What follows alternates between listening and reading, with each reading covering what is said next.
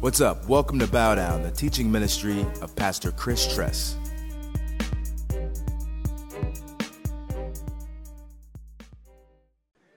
I want you to turn to Nehemiah chapter 9. Nehemiah chapter 9, please.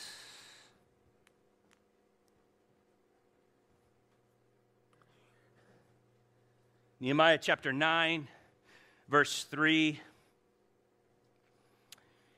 And, you know, sometimes people are like, man, Pastor Chris, man, the guy just preaches way too long. And I'm giving you this verse so that you can tell them it's not long enough. It's not long enough. Anyway, here's what it says.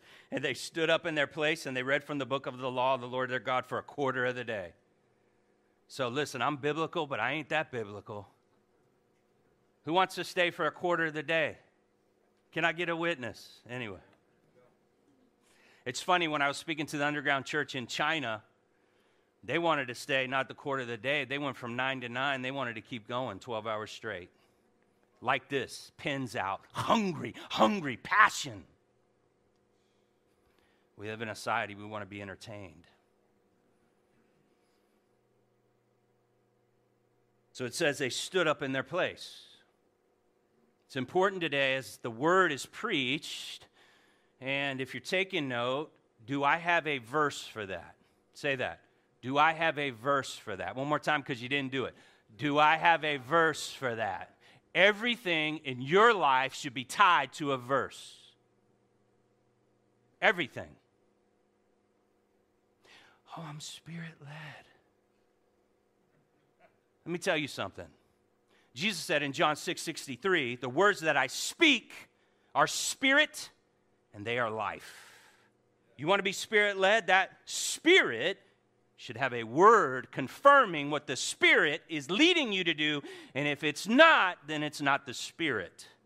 The Word of God always goes with the Spirit of God and vice versa. And so, I want you to stand up. We are going to stand up. We are going to turn to 2 Timothy 4:1, which is where we are today. 2 Timothy 4:1, we're going to stand up and we are going to read just like they did in Nehemiah chapter 3, where they stood up and they worshiped the Lord their God. So why do you stand up to read, Chris? Well, Nehemiah chapter 9, verse 3. We're reading out of the ESV. If you don't have the ESV, just read in your own heart. 2 Timothy chapter 4, verse 1, it says, I charge you in the presence of God and of Jesus Christ, who is to judge the living and the dead, and by his appearance and his kingdom preach the word. Be ready in season and out of season. Reprove, rebuke, and exhort with complete patience and teaching. For the time is coming when people will not endure sound teaching, but having itching ears, they will accumulate for themselves teachers to suit their own passions, and will turn away from listening to the truth and wander off into myths. As for you, always be sober-minded, endure suffering, do the work of an evangelist, fulfill your ministry, for I am already being poured out as a drink offering, and the time of my departure has come.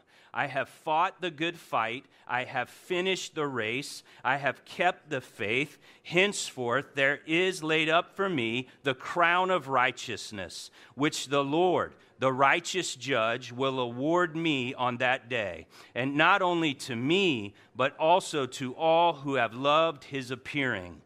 Father, I pray that you would pour out your Holy Spirit today, that there would be such a love for the Word of God in this place, that everybody who hears would come under it. Your Word is your breath, and we honor it today, Lord. And these 8 verses are our identity and destiny that you have called us to walk in. And so I pray, God, that you would illuminate this text, that you would remove the lies of the enemy, and you would bring freedom in this place today, that your children would bring you joy because they're walking in your word. And God, if this happens, we will see revival. And we press into that. We cry out for that, God. We lift up our brothers and sisters in Afghanistan who are being hunted and persecuted. We pray for the women. We pray for the children as well. And we ask for your mercy, God. We ask forgiveness for our nation's leadership or lack thereof.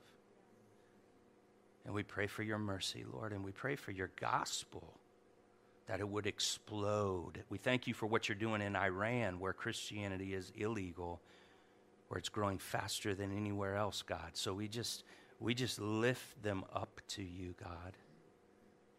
And we ask that you would move. In Jesus' name, amen. You may be seated. All right.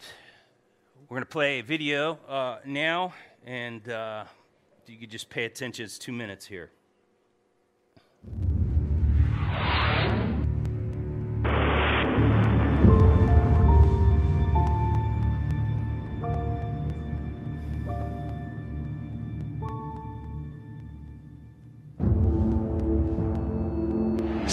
.8 seconds remaining. Woods. Yes!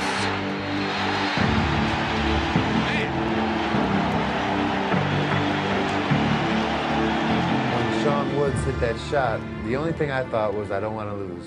At that point, I stopped believing. I didn't think we could win the game. I thought the game was over. We went to the timeout. He tried to infuse some confidence in us and tell us, you know, we're going to win. We have a chance to win. Coach in that huddle had us believing. By the time we went out of the huddle and went back on the court to execute our play, I really felt that we were going to win. 2.1 seconds left. Will the dream die here for Duke? I know he asked me a question if I could make the pass, and I said I could. He said, Christian, can you make the catch? And I said, yes. I just walked out of that huddle with a feeling that we were going to win. Once we went on the court and we broke the huddle, the only thing I worried about was getting the ball in my hands. I wanted to make sure I catch the ball, because if you don't catch the ball, if you don't get the ball in your hands, the whole play is over. The play never happens. There's no Kentucky shot. You know, everything else is secondary.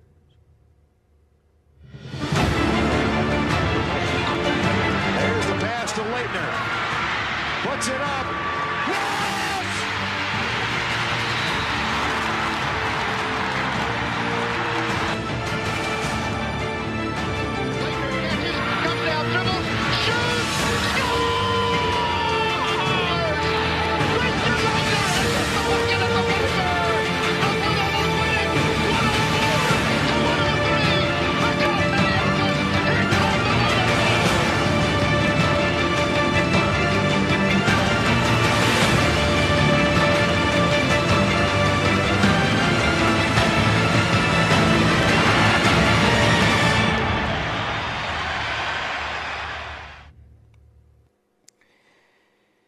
So some of you are like, any Kentucky fans, please don't leave the church, okay?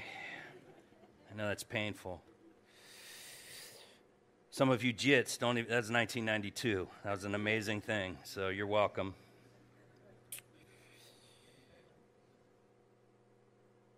And some of you are like, Chris, what are you doing, man?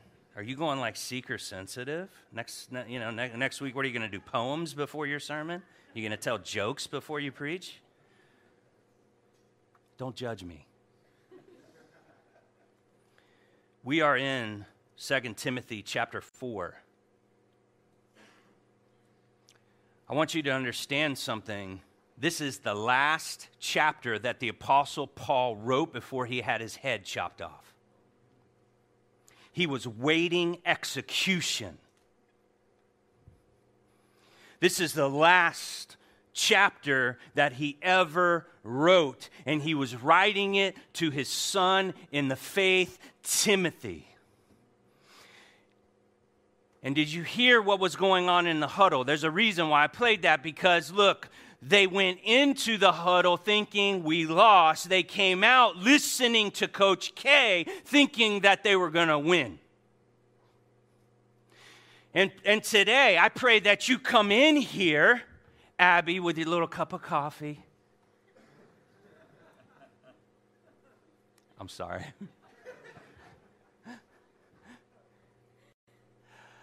I'm just going to go visit this church today. Got my latte. That ain't today. Today is the last chapter of Paul's life that he wrote to Timothy. And there is a reverence, there is a fear, there is something that is raw and real, and it is serious. And you need to understand, this just wasn't a game to win to go to the Final Four. This is it. This is the last thing before I go. And so I'm about to put you in the fear of the Lord.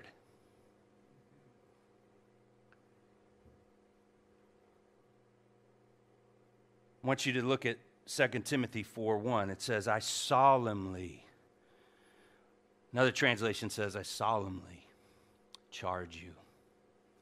That word charge means a forceful order. We live in a society where everybody gets a trophy. We live in a society where because of bad authority, we don't respect authority because we think authority needs to be earned. And no, the Bible says you honor the position. It doesn't matter what the person does.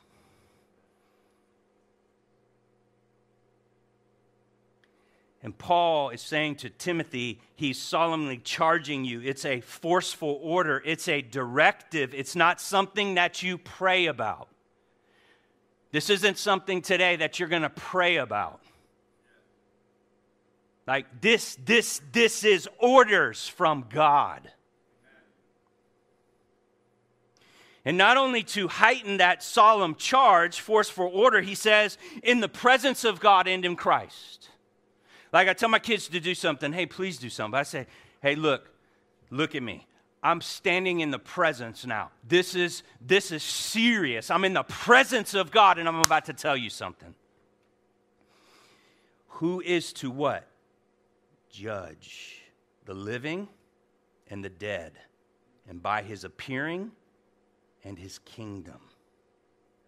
He's going to judge the living and the dead by his appearing and his kingdom. So, Christians, if you're taking note, there's going to be 3 judgments according to God's word. 3 judgments. Okay? And I'm going to give you all 3, and I'm going to give you scripture to all 3. So that you can see I'm not up here lying to you, but I'm preaching the word to you. And pray that your heart is right so that you receive it. So the first judgment is called the Bema Seat judgment.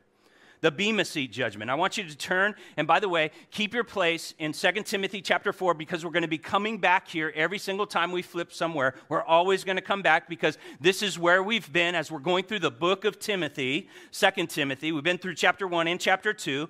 And so we're always going to be coming back, but I want you to turn to 1 Corinthians chapter 3, verse 11. 1 Corinthians chapter 3, verse 11. Every Christian will be at this judgment. Every Christian. It says, for no one can lay a foundation other than which is laid, which is Jesus Christ. If anyone builds on the foundation with gold, silver, precious stones, wood, hay, and straw, each one's work will become manifest, for the day, and you want to highlight day, will disclose it, because it will be revealed by fire. And the fire will test what sort of work each one has done. In my singles class, I tell a story that when I was single and trying to mingle, I was driving in my volunteer van, and there was a girl in the back that I liked, but thank you, Jesus, I didn't marry her anyway. Thank you, God. I got the Queen Colleen now. Whew. But I'm on 45th, and there's a bunch of kids in the van, and we're going somewhere, 45th and Australian at the light right down there. And I'll never forget this. There's this homeless guy or a guy going across the street in a wheelchair, not homeless, but a guy in a wheelchair. And I'm looking at him, and I'm like, looking at the light, looking at him, I'm like, dude, that dude ain't gonna make it. And I'm like kind of laughing, right? This guy ain't gonna make it. And you're thinking, hey, don't judge me. I'm still recovering from myself, okay? But that's where my mindset was. And then all of a sudden, I remember homegirl was in the back. Put the van in park, jumped out the car, super Christian, helping homeboy across. I saved the day, strong in Christ. Look at, girl, what I did. Guess what? My motive was from homegirl. It looked real Christian. It looked real good, impressive. But guess what? That ain't making it through. That got burned up because it wasn't for him and it wasn't for Jesus. It was for her. How do I know that? The Holy Spirit convicted me. I'm forgiven. Quit judging me, by the way. I've repented a long time ago. That's why I don't help nobody across the street. I'm just kidding.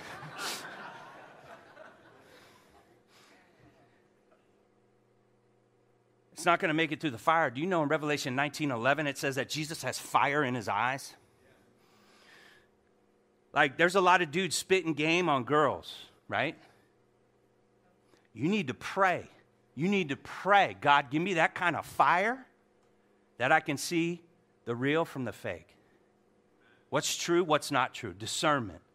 And so there's stuff that's not going to make it through that you are doing. Some of you are evangelizing, wrong motive. Some of you are serving, wrong motive. Some of you are doing the Christian thing, wrong motive. And so we need to be aware we're going to stand before Christ at the Bema seat. Why are you doing what you're doing?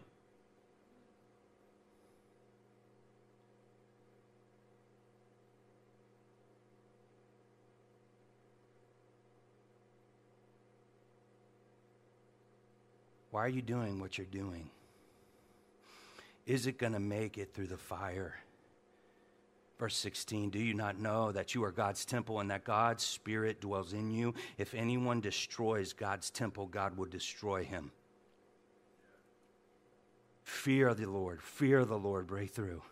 For God's temple is holy and you are that temple. I want you to flip over a few pages to 2 Corinthians 5:9, please.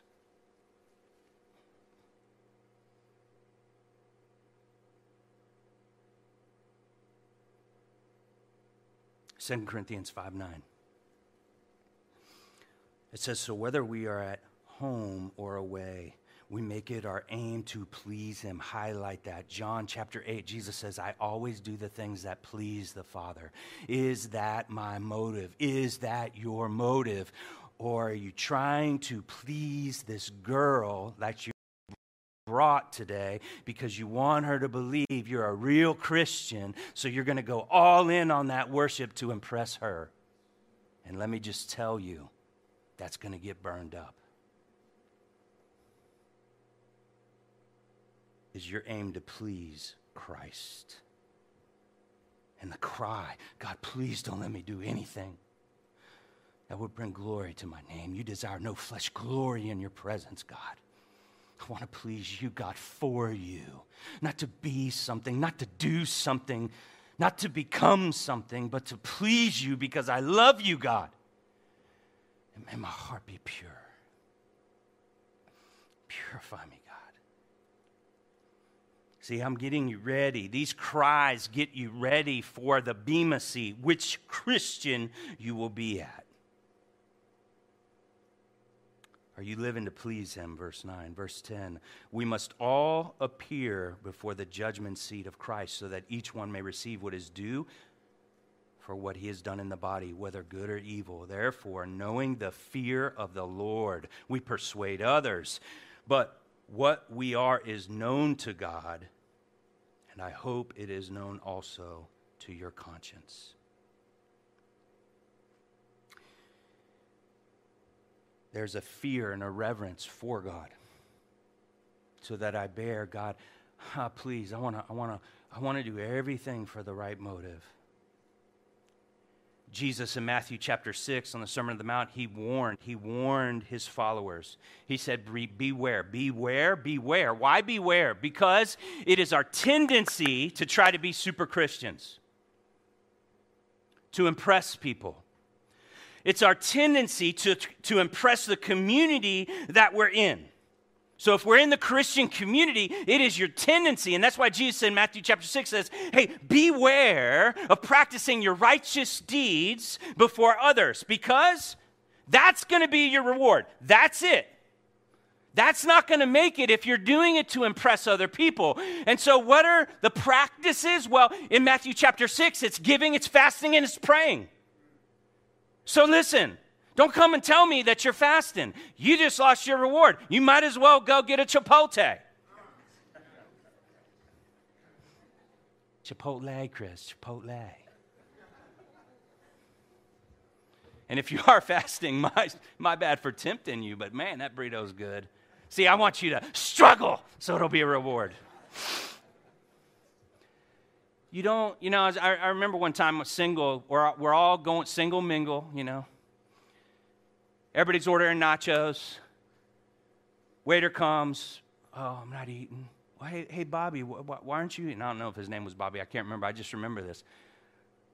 Oh, hey, I'm not eating. I'm just here to fellowship. I'm fasting. Dude, go home. Go home. All right? We know you're the super Christian. Go home. Right? Don't do your stuff before people. That's your reward right there. Bema seat. I want you to turn to Matthew 25:41, please. So the first one is the Bema seat judgment. Every Christian is going to stand before Jesus, and some of your stuff's not going to make it through. Some of my stuff's not going to make it through. But I want to be so pure and holy and blameless as I walk with God that why I do what I do, it's because my heart is right before God. Blessed are the pure in heart. They will see God. When you walk with a purity of heart, you will see God move in your life. Well, I don't see God move in my life. Maybe it's because you're not walking with a pure heart. Jesus made that promise. Maybe your motives aren't pure for why you're doing what you're doing. So, Bema seat's one. Number two is the sheep and goat judgment. The sheep and goat judgment. And that's where we are in Matthew chapter 25. I want you to listen to the words of Jesus. See, some people have a problem with hell. No, you don't. You have a problem with Jesus. Don't get it twisted. 25:41. Then he will say to those on his left, depart from me, you cursed. And again, this is Jesus talking. Into eternal fire prepared for the devil and his angels. You want to highlight that. Hell wasn't prepared for man. It was prepared for, according to Jesus, the devil and his angels. Man chooses to go there when they reject God. Well, you say, hey, how can a good God send someone to hell? Well, number one, that's a bad question because the Bible says there is no one good, no, not one. We are all rebels in our heart. We all give the middle finger to God.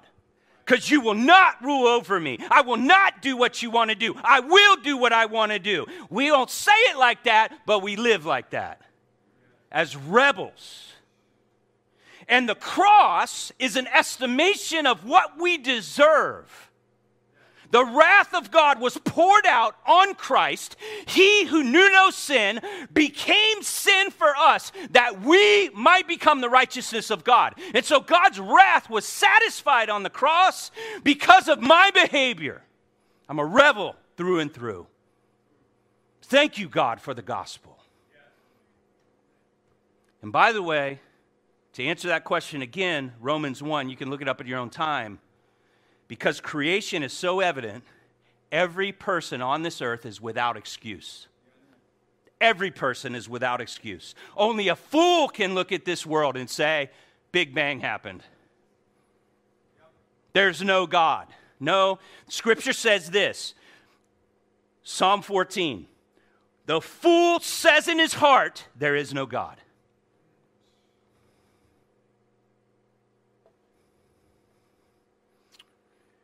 I want you to understand something here. Jesus talked and described hell more than any other writer in the Bible. If hell is not real, then Jesus lied.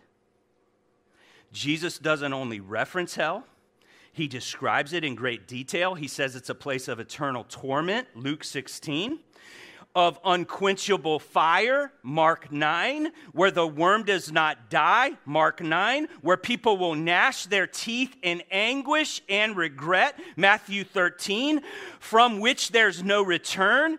They can't even warn their loved ones, Luke 16. He calls hell a place of outer darkness, Matthew 25:30, comparing it to Gehenna, Matthew 10:28, which was where the trash dump was outside Jerusalem, where there was a constant burning and maggots abounding. Jesus talks about hell more than he talks about heaven, and he describes it more vividly than heaven. There's no denying that Jesus knew, believed, and warned in the absolute reality of hell.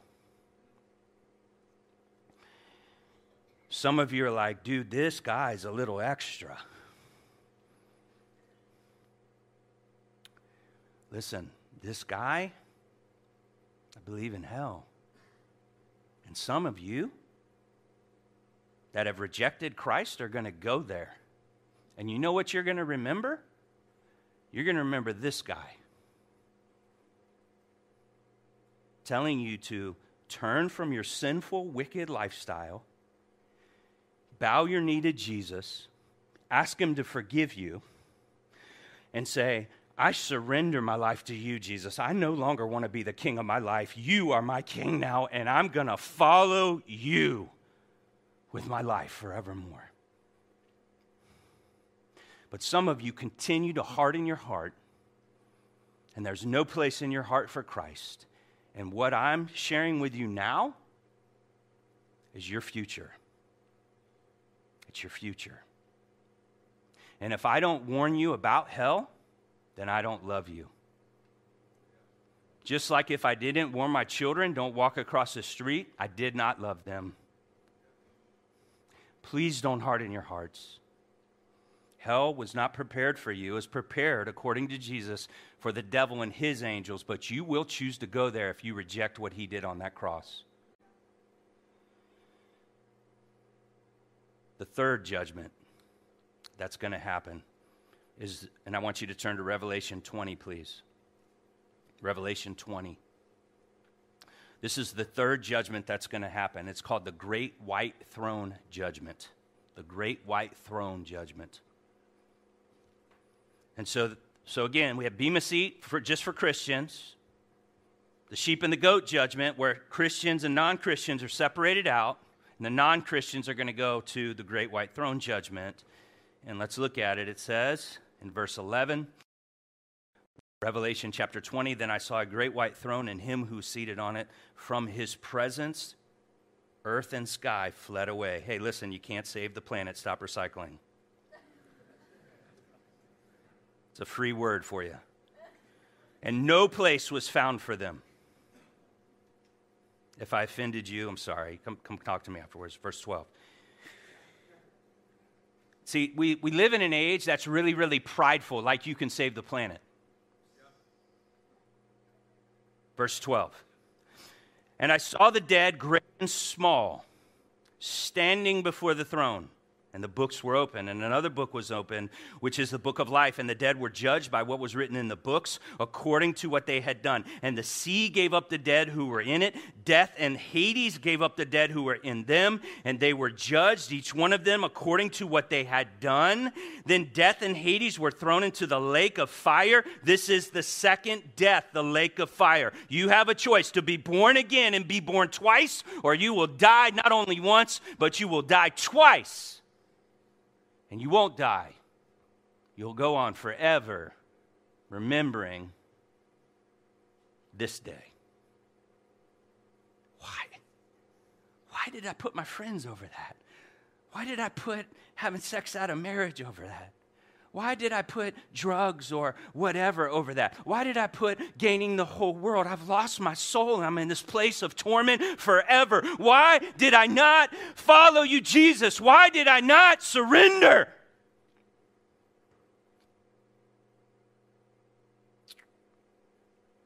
If anyone's name was not found written in the book of life, he was thrown into the lake of fire. If God doesn't punish evil, he's not a just God. Hitler killed millions of Jews. Killed them because they were Jewish. And he took a pill and he killed himself. He got away. I want to tell you something. You don't get away. God is watching. He is a righteous judge. And I'm going to stand before him. Hey, Chris, why should I let you in? Here's my answer. You shouldn't, but my faith, it's in what Jesus did on the cross. And so that's what I'm trusting in, not my works. Not my works. It's what you did, Jesus, and I've put my faith in you. There's a weight to this passage. This is heavy stuff. And some of us have gotten mixed up in social justice movements. You understand this, that the only one that can measure out justice is God and God alone. And we're complaining to men who are corrupt that can never give us justice. You got your ladder up against the wrong wall. My God will measure out justice one day.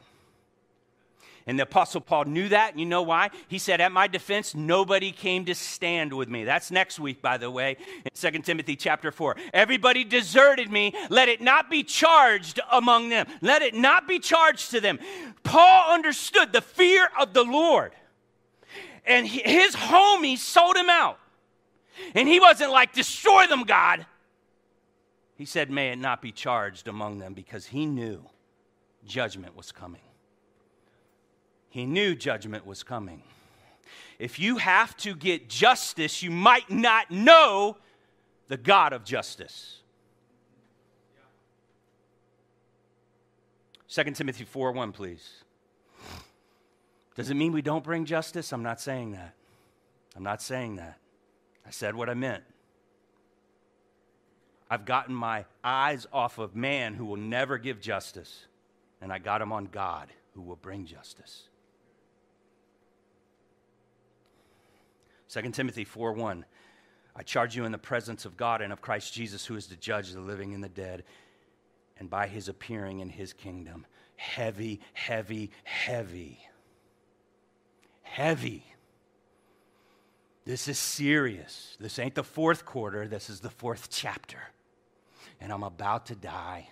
Timothy, I want you to get this. I want you to understand there is 9 imperative statements. Nick, if you could put up imperative, define it. Listen, imperative, it means essential. It means expressing a command. It means authoritatively or absolutely directive. We don't live in a society. We live in a society that's whatever you think, however it makes you feel, you got to find your truth. No. Paul is going to give 9 imperative commands and directions. And you're like, settle down, Pastor. I'm like, no, these are 9 imperative, these are commands.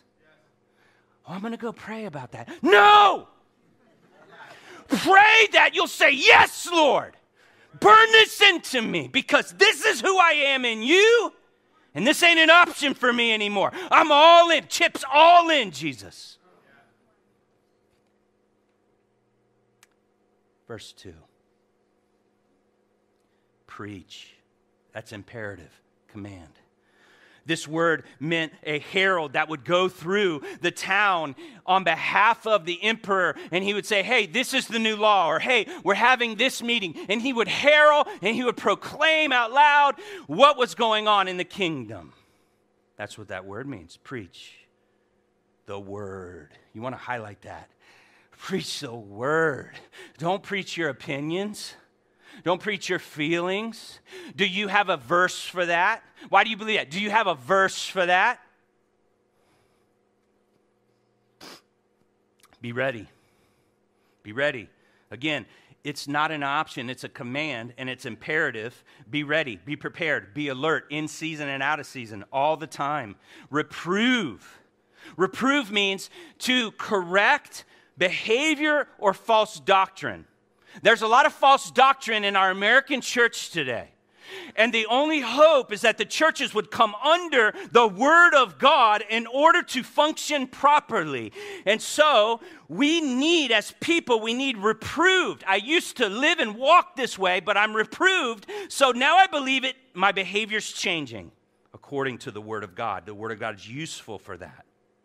The word rebuke, it means to bring someone to repentance.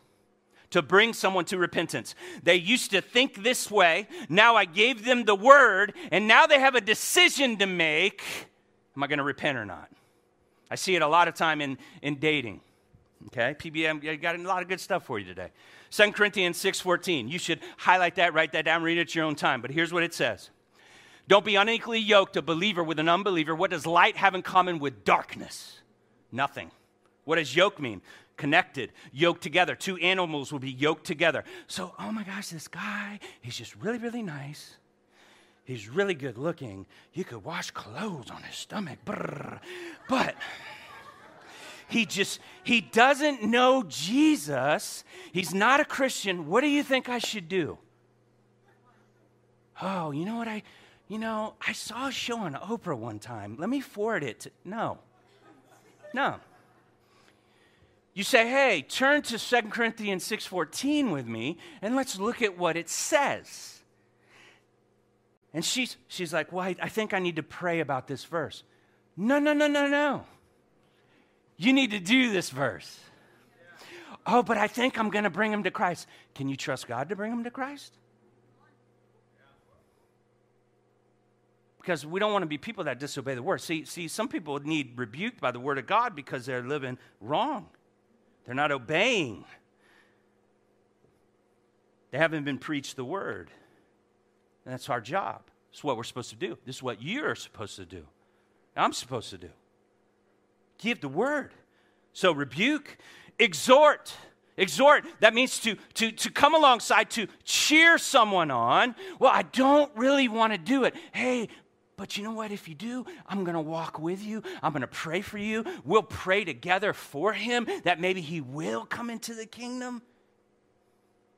And so you encourage, you lift up. What's the next thing? It says with complete patience. I have in there on my notes the emoji with the big eyes. You know why? Because I was convicted. No. Really, Chris? Yeah. Pray for me, put PC above it, that I would preach, rebuke, exhort, reprove with complete patience.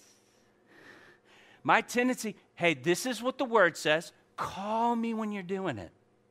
No, that's not patient. Help me, God, to be patient. Help me to be patient with those who are really struggling with issues. Help me to be patient to walk with them in a loving way. And then it says in teaching and instruction. And so I want to do something. I want you to turn to 1 Timothy 1:3, please. 1 Timothy 1:3. You need to put your seatbelt on because it is go time. And I need you to highlight things that I tell you to highlight. Unless you don't want to do it, pray about your authority issues, by the way, okay? I don't like it when people tell me to stand and sing. Well, Nehemiah 9:3. Does that mean every time? No, it doesn't actually. So it doesn't mean every time you have to. All right, here we go. 1 Timothy 1:3. 1 Timothy 1:3. I urged you when I was in Macedonia, remain in Ephesus so that you may charge. You see that charge again? That's a direct order. Certain people not to teach any different doctrine. So church, listen up. Other people are going to teach poor doctrine. Church, we need to know this. I want you to turn to 1 Timothy 2:7. 1 Timothy 2:7.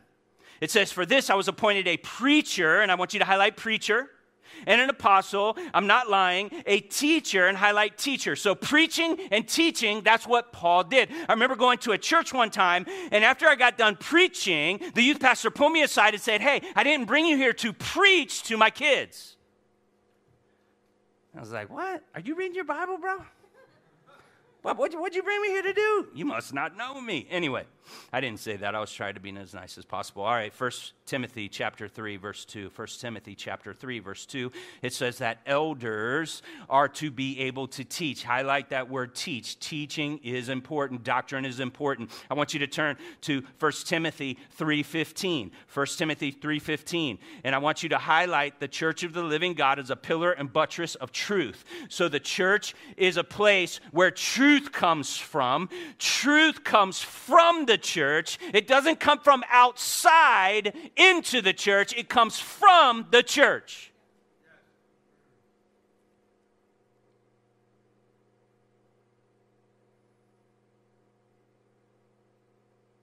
First Timothy 4:1.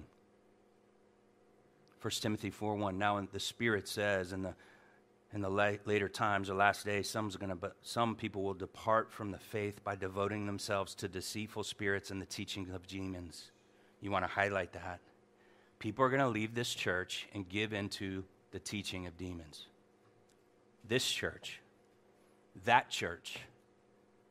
And we'll talk about why in a little while. 1 Timothy 4:6. Paul's saying, if you put these things before the brothers, you will be a good servant of Christ Jesus, trained in the what?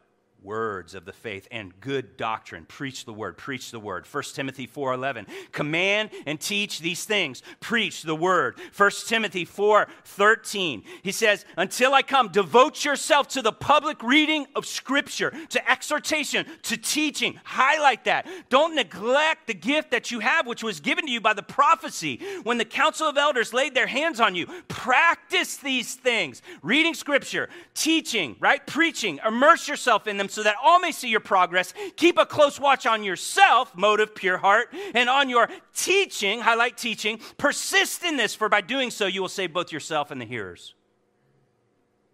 This is why we preach God's word. 1 Timothy 5:7. 1 Timothy 5:7, command these things as well, so that they may be without reproach.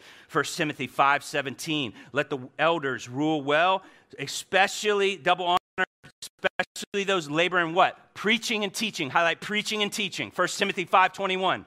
In the presence of God and of Christ Jesus and the elect angels, I charge you, that's a forceful order, to keep these rules without prejudging. So you keep this doctrine, Timothy.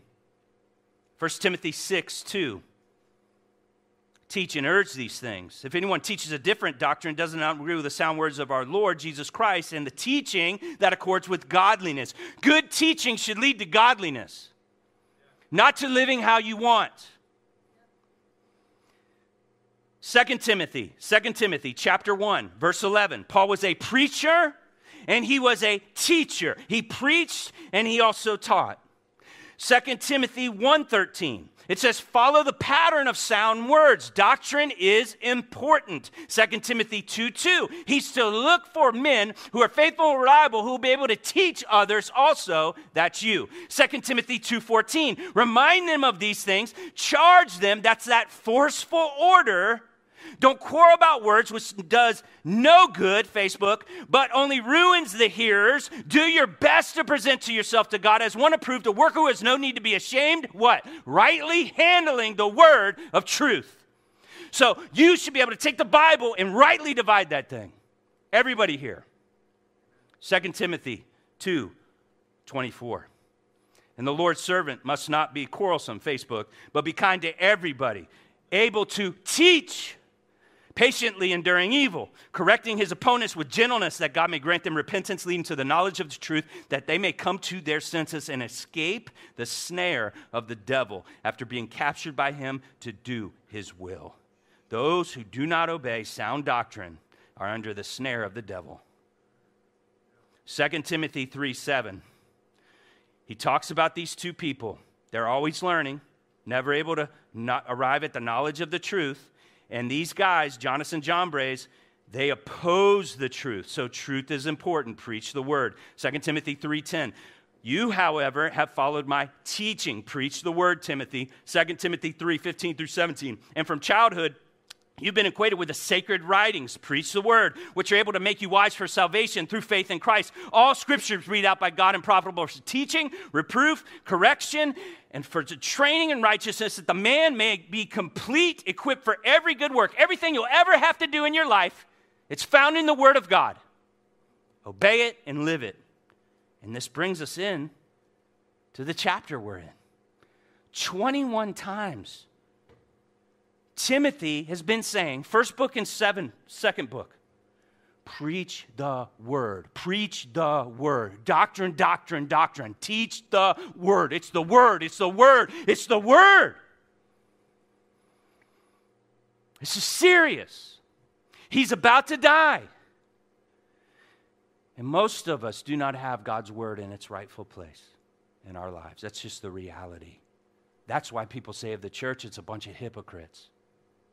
Because we know and they know what the word says, but there's no desire to obey it. And that's where our hearts should break. Oh God, may your word reprove me, may it correct me, may it exhort me. And I want to tell you something. If it's your first time here and you're still church hopping on where to go, wherever you go, if those, and you're blessed wherever you go, you don't belong to me, you belong to Jesus. He will guide you. But I want you to understand, this passage is important. If the word of God is not honored, if there is nothing that rebukes you, if there is nothing that reproves you, and if there's nothing that exhorts you, you better run, Forrest, run. Because I'm not here today to please you. I'm here to please God. My job is to get you ready to stand before Christ. And you will give an account one day. Verse 5. 2 Timothy 4. As for you, and I want you to put your name above you, please. If you feel led. It's not a charge.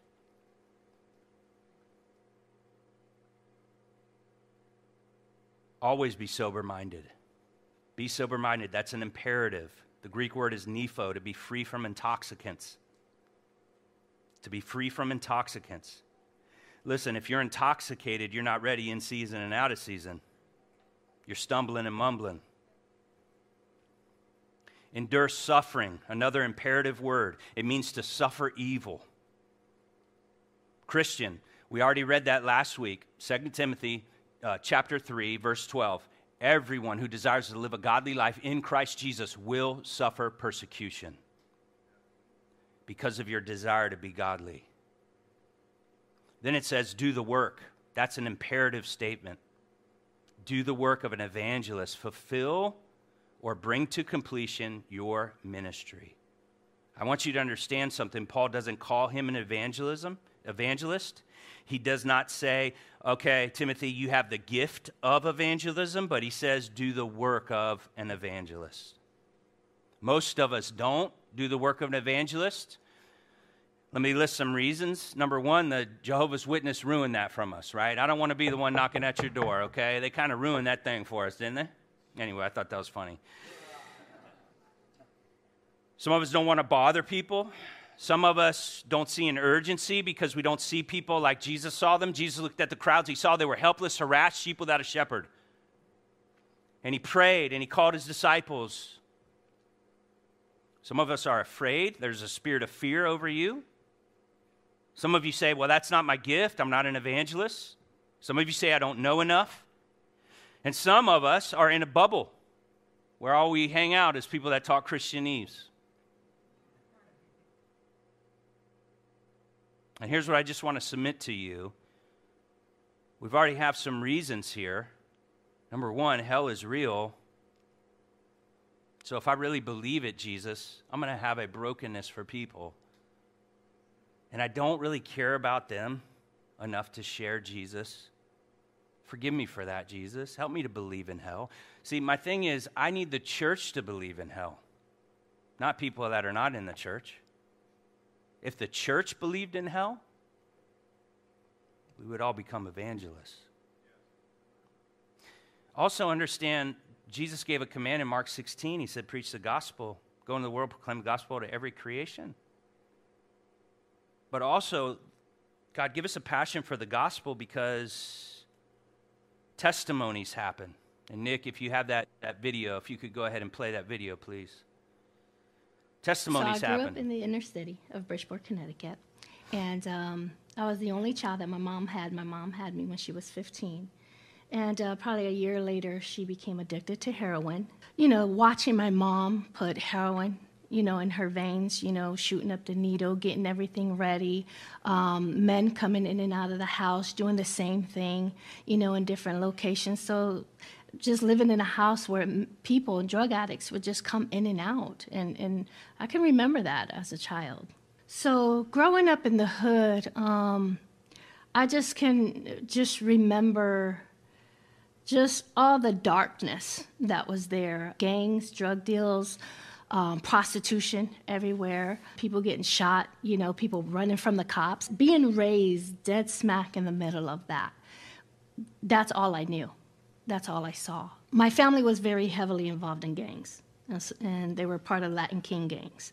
The Latin Kings was a group of Latin Hispanic gang members, men, women from all type of Latino culture, and they were all across the nation. I became part of that just naturally. My mom was a Latin queen. My uncle was a Latin king. Family being in and out of prison. You know, I had 3 uncles in prison. And so that's the type of stuff as a teenager that I grew up in. Growing up without, you know, a mom in your life, because I felt like my mom chose drugs over me, chose men over me, chose her life over me. There was this sense of void, this rejection, this abandonment that I grew up with. And so in order to fill the void of my heart, you know, I looked to other things. It was men, drugs, alcohol, money, and then it was the gangs.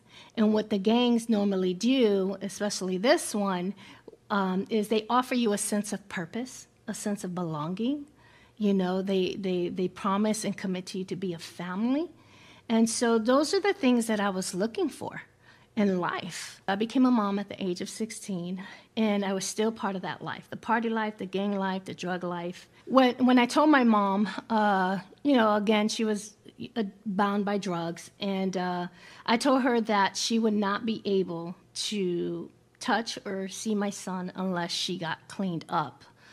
And that was the moment where she realized that she had to change. She ended up going into a rehab program where then she did have an encounter with the Lord.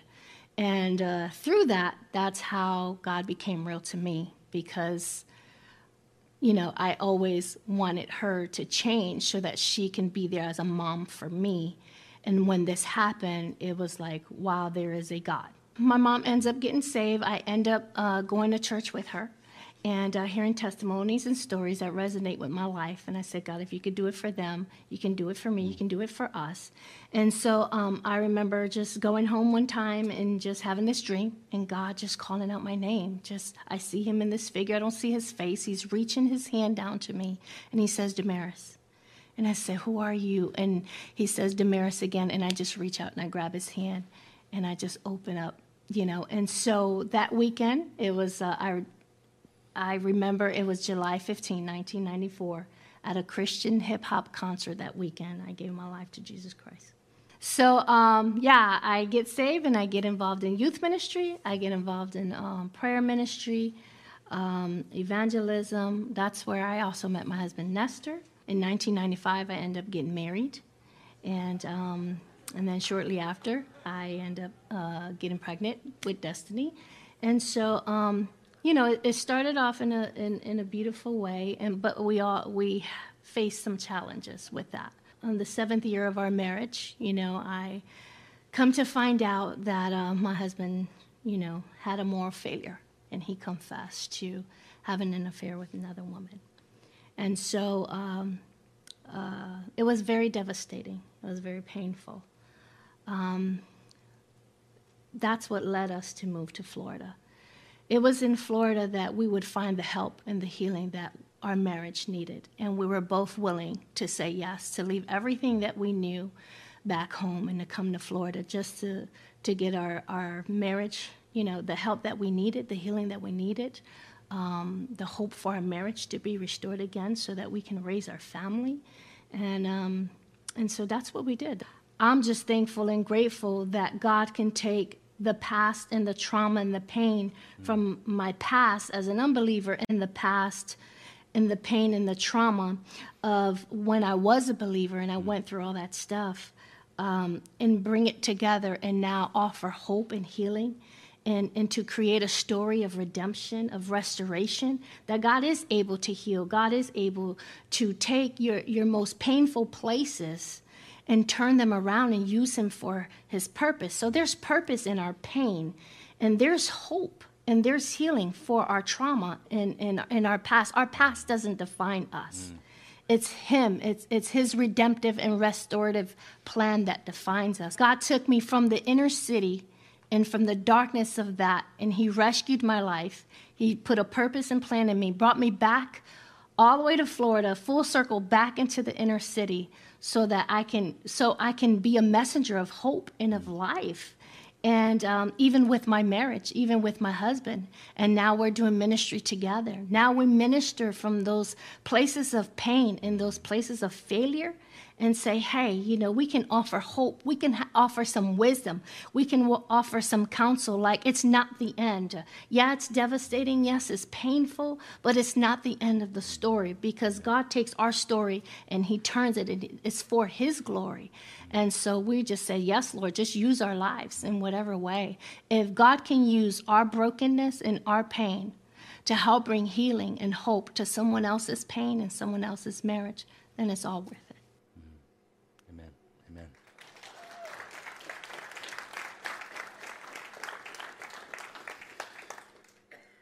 And so, God, I just pray that you would help us. We are not ashamed of the gospel. It has the power to save and transform lives. Help us, God, to move past our fears, to understand that hell is a real thing, that you've called us all to preach the gospel. This message, God, that will transform lives and begin to fix the broken places that people are walking in. And so, Father, we just ask that you would just come and give us a passion, God, to bring people into a relationship with you. In Jesus' name, amen.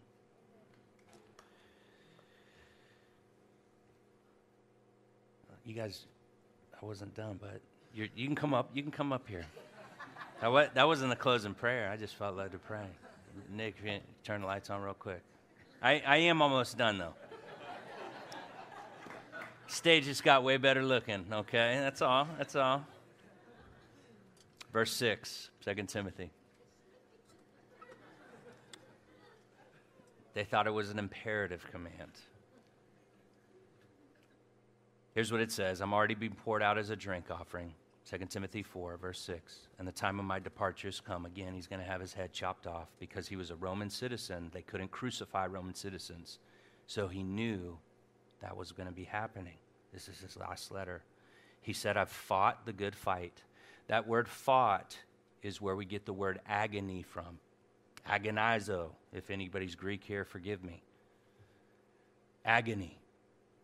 This is not a light thing. This is a hard fight. And Paul's saying, I've fought the good fight. I've finished the race. I've completed what God has given me to do, and I've kept watch over my faith.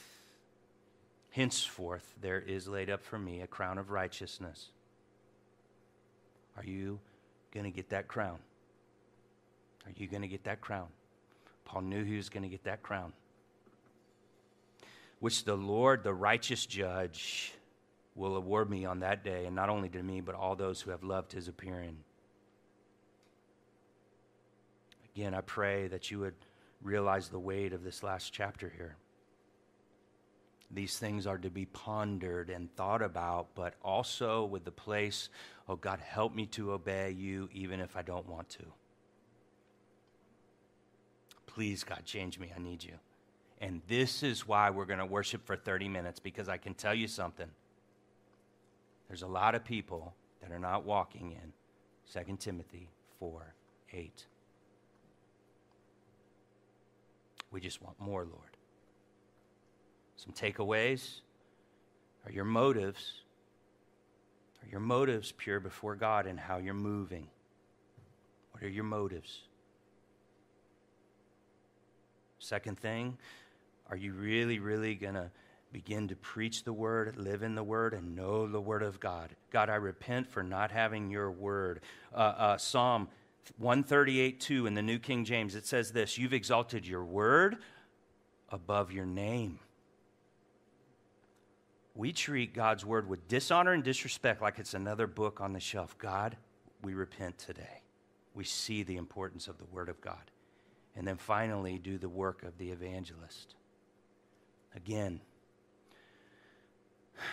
your motive is just so extremely important in this, because there's people that are evangelizing and their motive's wrong. Well, what do you mean, Chris? I was at Glades Correctional Facility when it was opened. I was talking to a guy who was in there, and he was in there for sexual stuff with underage. It started off in porn. He was in full-time ministry while he was watching porn. It led to other things, prostitution, and it led to other things. And he got arrested. He lost his family, and he went to jail. And I was talking to him in prison, and he says, you know what I was doing the whole time while I was doing that stuff? I would go to the beach, and I would share the Way of the Master tracts with people, and I would share the gospel. He was sharing the gospel because he felt bad, because he knew what he was doing. That motive.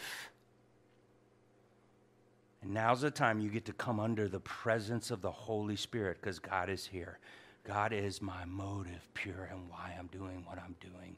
Give me a passion for evangelism, because people are going to go to hell, because you've commanded me to do it. And also, God, I want to see lives change just like Damaris's, where coming from grandma doing heroin and just corruption and gangs and violence and that kind of environment, where someone receives Christ and a new generation begins, where children get raised with love and affection, where mom and dad say, I will die for you, that they speak blessings in life and not curses. Living out of selfishness. Oh, God, give me a passion for the gospel. And I'm going to be crying out for that as well. I want more, God. I want more. God, may we be a people that say with the Apostle Paul, woe to me if I do not preach the gospel. Oh, God, please, God. 1 Corinthians 9:16, woe to me if I don't preach the gospel. Oh, God, please. And let this be our cry. So, Father, as we turn our hearts to you in worship and adoration, I pray your Holy Spirit would fall. And, God, if we all get this today, we will see a revival break forth. We'll see a revival break forth. And families will be changed forever. People will be snatched from hell. And your word, God, your word would take its rightful place in our congregation, but also, God, in our city. And so we just intercede, God. We come before you, holy God. Help us to worship now.